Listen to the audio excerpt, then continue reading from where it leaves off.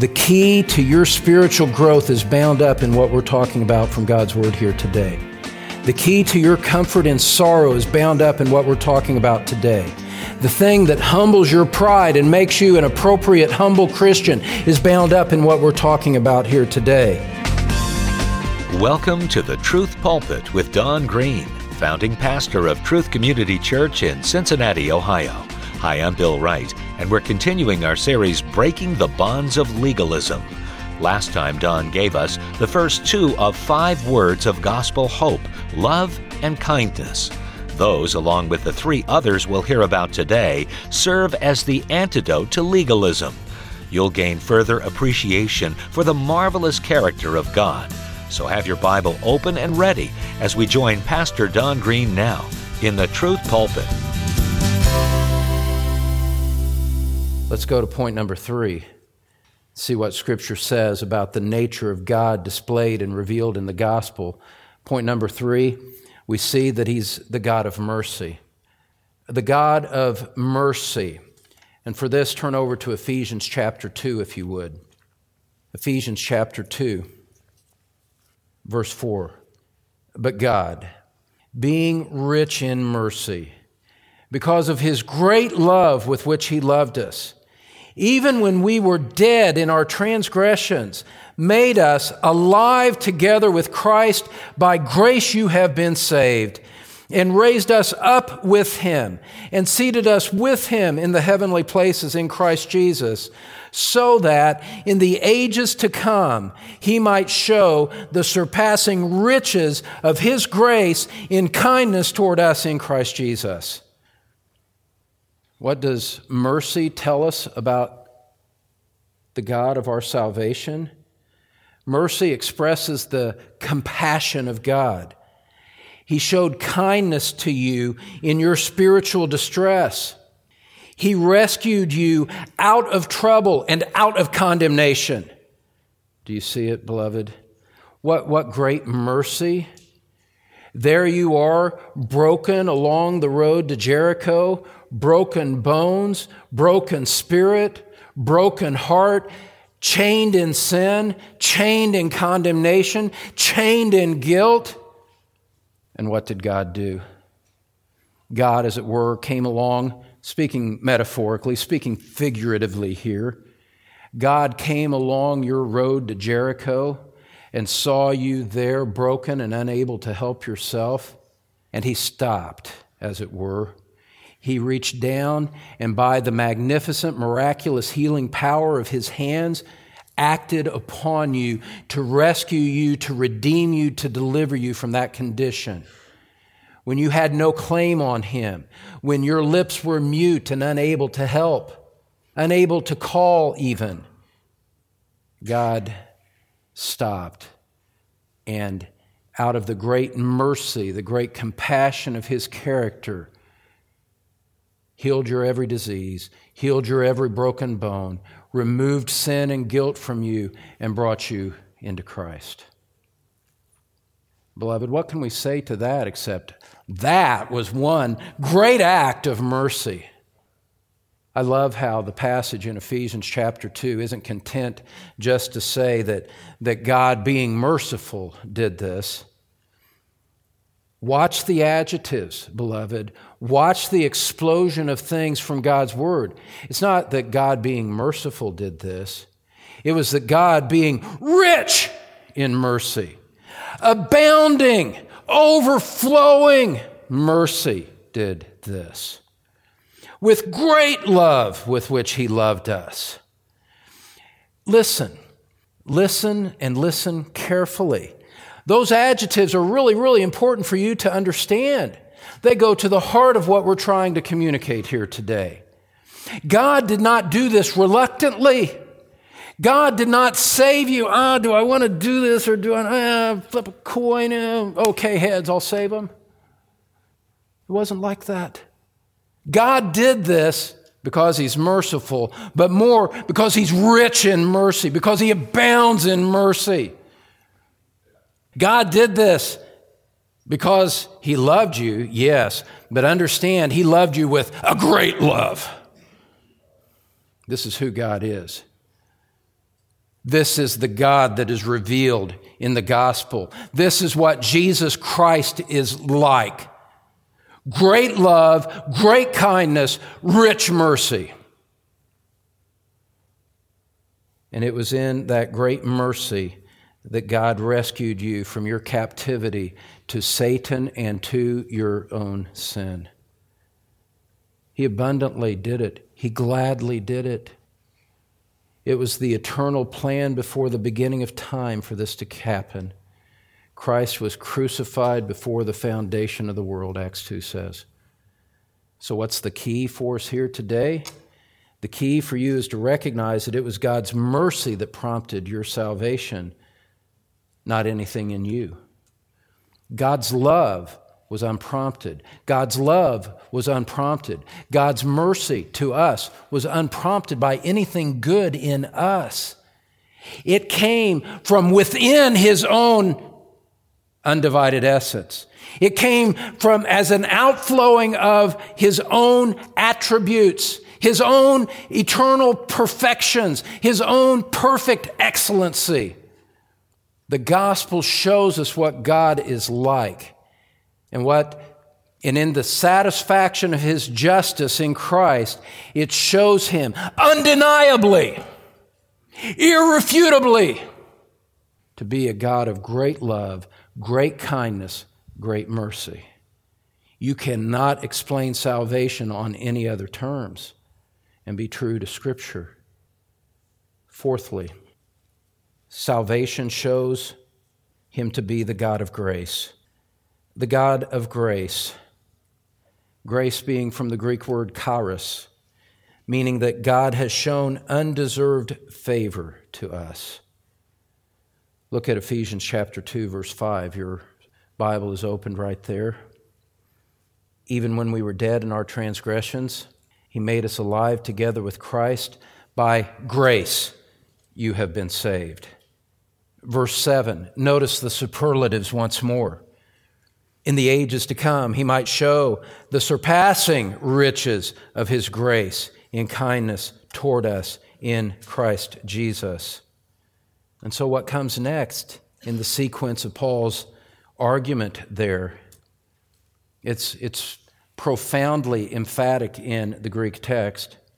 For by grace you have been saved through faith. And that not of yourselves. Do you see it, beloved? Not of yourselves. Not from anything in you. Not from anything that you did. You must banish that thought from your mind that God has been kind to you because somehow you deserved it. That's not true. That is the first and preeminent lie from the devil. It is by grace you have been saved through faith, that not of yourselves. It is the gift of God, not as a result of works, so that no one may boast. This was a gift undeserved, a gift unearned, a gift given because the giver, who is God Himself, a gift from the giver, who is Christ Jesus Himself, a gift expressing His love, His kindness, His mercy, His grace. Beloved, do you see that as Scripture describes salvation and what motivated it and what didn't? You didn't, God did. What you see exploding upon our minds and our understandings is a kaleidoscope of the greatest, richest hues of color of God's attributes that could ever be displayed. This is who God is. This is who God is to His people. A God of love, a God of kindness, a God of mercy, a God of grace. This is how He has dealt with us. And He hasn't done it in restrained fashion. You've seen the words, you've seen the adjectives. This is in richness, in abundance, surpassing. This is how God has dealt with us. Beloved, listen to me closely. Listen to me closely. The key to your spiritual growth is bound up in what we're talking about from God's Word here today. The key to your comfort in sorrow is bound up in what we're talking about today. The key to your deliverance from guilt is bound up in what we're talking about today. The thing that humbles your pride and makes you an appropriate, humble Christian is bound up in what we're talking about here today. The key that takes you away from being that angry sense of entitlement, I haven't gotten what I deserve, is bound up in what we're talking about here today. Beloved, by grace, God freely bestowed undeserved blessing on you in Christ. He accepted you in Christ even though you were unworthy, not because you were worthy. Let me say that again.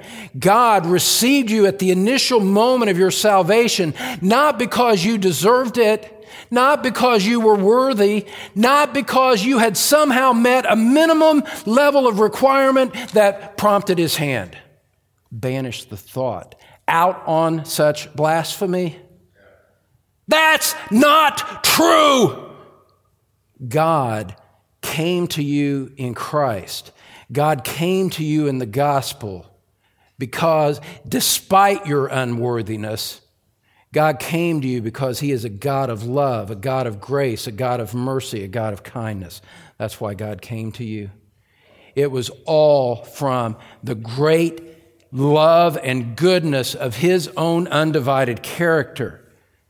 Did anyone get saved? That you got saved. Beloved, hear me and hear me closely. God accepted you in Christ though you were unworthy. Grace is not earned. By definition, it is undeserved favor. And what this tells us about God, when we remember that millions through the ages have been on the receiving end of this, that there will be myriads of believers surrounding the throne, praising the great name of Christ throughout all generations and throughout all of eternity. What this tells us is that God gladly gives that undeserved favor. And that if you are in Christ, you have received something of incalculable, infinite worth that you didn't deserve. This was about a great God of grace, love, mercy, kindness, generously, richly bestowing on me things that will benefit me throughout all of eternity and which I absolutely did not deserve. The key? God's grace prompted salvation, not anything in us. Fifthly, and finally here today, what does the gospel tell us? The gospel tells us that He's a God of patience. He's a God of patience. Beloved, I don't know if you ever step back and think on these things and reflect on them in the way that we're about to describe. But whether you were saved as a young person or whether you were saved as older, later in life, the truth of the matter is that before you were saved, God endured a lot of your sin against Him. 2 Peter chapter 3, I'll just read it for the sake of time. 2 Peter chapter 3, verse 8 says, "Do not let this one fact escape your notice, beloved, that with the Lord 1 day is like 1,000 years and 1,000 years like 1 day. The Lord is not slow about His promise, as some count slowness, but is patient toward you, not wishing for any to perish, but for all to come to repentance." He was patient toward you. God deferred the judgment that this wicked world deserves in part so that He could gather in you. And He defers His judgment now so that others would still have time to come. The word for patience here is the Greek word makrothumeo. I like just the way that sounds. Makrothumeo. There's just a manliness about that. This idea of patience has, listen to me, has the idea of being forbearing. It means that God was willing to wait. He showed self-restraint in the face of provocation. God, watch it, listen. Oh, this is also important. God does not hastily retaliate against sinners. He does not promptly punish them. If he did, we'd all be vaporized long before now. We are all here, breathing, living today, saved or unsaved. We are all here because God has shown forbearance. He has been patient with us in our iniquity, in our transgressions, in our guilt. He was patient. This is undeniable. God restrained the judgment that you deserved so that you could be shown this kind of rich grace, mercy, love, kindness. And the key, God's patience is what allows for salvation, not anything in us. Now, beloved, do you see how these 5 words give us hope? God's love, His grace, His patience, His mercy, His kindness. Listen to me carefully. We need to pull this together and have it start to shape the whole way that we think about God and the world around us and our own multiplied, seemingly infinite and unending shortcomings. God is a God of love toward sinners, of kindness, of mercy, of grace, of patience.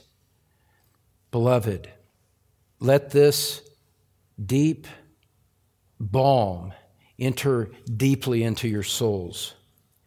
God did not grudgingly save you. He did not reluctantly save you. It pleased Him to do so. And it pleased Him because He's a God of love and kindness and mercy and grace and patience. It pleased Him to put those attributes on display in your life and let you be the eternal beneficiary of who He is. It pleased Him. He gladly, richly did it. God never accepted you because you were worthy. God never accepted you because you were somehow obedient enough. That was never the case. It was never the premise. It was never the cornerstone. It was never the foundation of why you came to Christ in the first place. Forget it! Don't go back there if you've ever thought that thought. Just leave it behind. Let it be part of your growth in repentance and in the grace and knowledge of Christ that you leave that thought behind, never to revisit it again. Christ receives sinners because of His grace and mercy. His character does not change. And do you know what that means? With these 5 attributes, these 5 words of gospel hope, and the fact that His character does not change, do you know what that means for you today as a Christian? It means this. It means that God does not grudgingly keep you. God does not grudgingly love you now.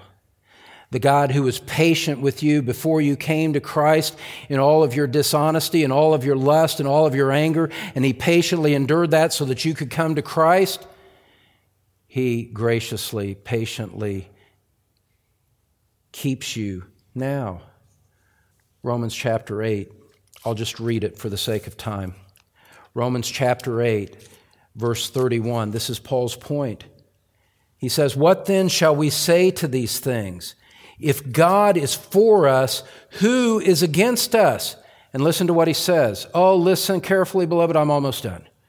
It's been a long time, I know. I know, but I don't really care.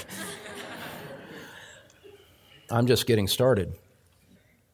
Verse 32, listen, He who did not spare His own Son, but delivered Him over for us all, how will He not also with Him freely give us all things? If God dealt with you so graciously while you were a sinner, now that Christ has delivered Himself, now that you have been brought into Christ, do you think that somehow His attitude toward you has changed? His disposition is different? And now He is no longer loving, but He is hasty to punish and quick to chastise, grudgingly bearing with you? Oh, She fell again. Oh, I am fed up with that child of mine. Is that how he treated you when you were in sin? No. Did his character change when you became a Christian? No. He deals with us in a consistent manner, consistent with his immutable attributes. And his attributes revealed in the gospel are those 5 words of hope. The implications of this, my friends, for Christian living, for your sanctification, are utterly incalculable. There is no way that we can exhaust it. But we'll spend a few weeks going forward to try to work out some of the implications of it. Listen to me now, and we'll work all of this out more in the days to come. Many Christians, probably many of you, if not most of you, live with guilt that comes from their struggles with sin and failure. And prior teaching in other places has laid upon you a legalistic notion that you have to work yourself back into God's favor. You try harder. You start making up rules. I'm going to do this, this, and this. And you, in that, you project your own sense of guilt and legalism. You project it on God as if that's how God is thinking. It's not. They try to get back into God's good graces by trying harder. But the more they try, the more their rules condemn them even further. The rules, beloved, will never show you mercy. The rules will never show you love and kindness and grace and undeserved blessing and benefit. God will. Christ showed us mercy and salvation, and He shows us mercy as Christians, not because we deserve it, but because, here's the point, but because that's who He is. He is gracious and humble in heart. And He invites all who labor and are heavy laden to come to Him, and He will give them rest. That's who He is. Beloved, before you were a Christian, your performance did not prompt His love, and now, as a Christian, your performance does not keep His love. It is a matter of eternal outworking of His eternal attributes that He was pleased to show to you. Your rest as a Christian is not found in being sorry enough. Your rest is not found in asking forgiveness hard enough. Your rest as a Christian is not found in striving harder to keep the commandments. Your hope, your rest is found in the cross of Christ. Your rest, your hope is found in that eternal display of the love, kindness, mercy, grace, and patience of God. As He was to you 2,000 years ago, as He was to you at your conversion, so He is now in your very imperfect sanctification, your very imperfect Christian growth. I invite you, beloved, by faith, to look outside of yourself to Christ. Day by day, and with each passing moment, look to this Christ and look to the one who has displayed His marvelous attributes in your salvation. Go back and read these passages again and again. You won't find exceptions. You won't find qualifications on the outpouring of the divine mercy upon those that He has brought in Christ. As you do that, you'll find strength to meet your sins and trials here. And let me say to those of you that are not in Christ, you have not sinned your way out of being able to receive this grace. All of the confusion and guilt of your sin, all of the chaos of your mind, God cuts through all of it like a mighty gilded sword cutting through a knot that cannot be untied. He cuts through all of that with the glory of Christ. It says, "Come to me and I will give you rest." If you're not a Christian, I invite you to this God. He will receive you when you put your faith in Christ.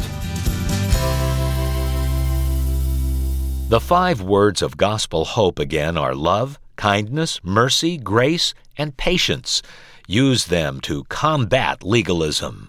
Pastor Don Green will have more of our series, Breaking the Bonds of Legalism, next time here on the Truth Pulpit, so don't miss a moment.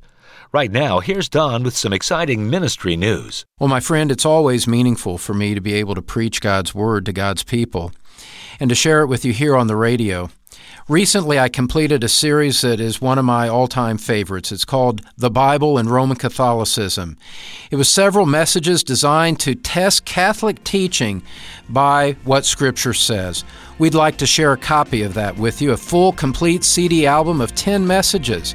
Just go to our website and request it, or you'll find the downloads. We just want you to have this material at no cost as our gift and ministry to you.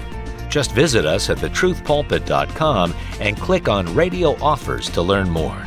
I'm Bill Wright, and we'll see you next time on The Truth Pulpit.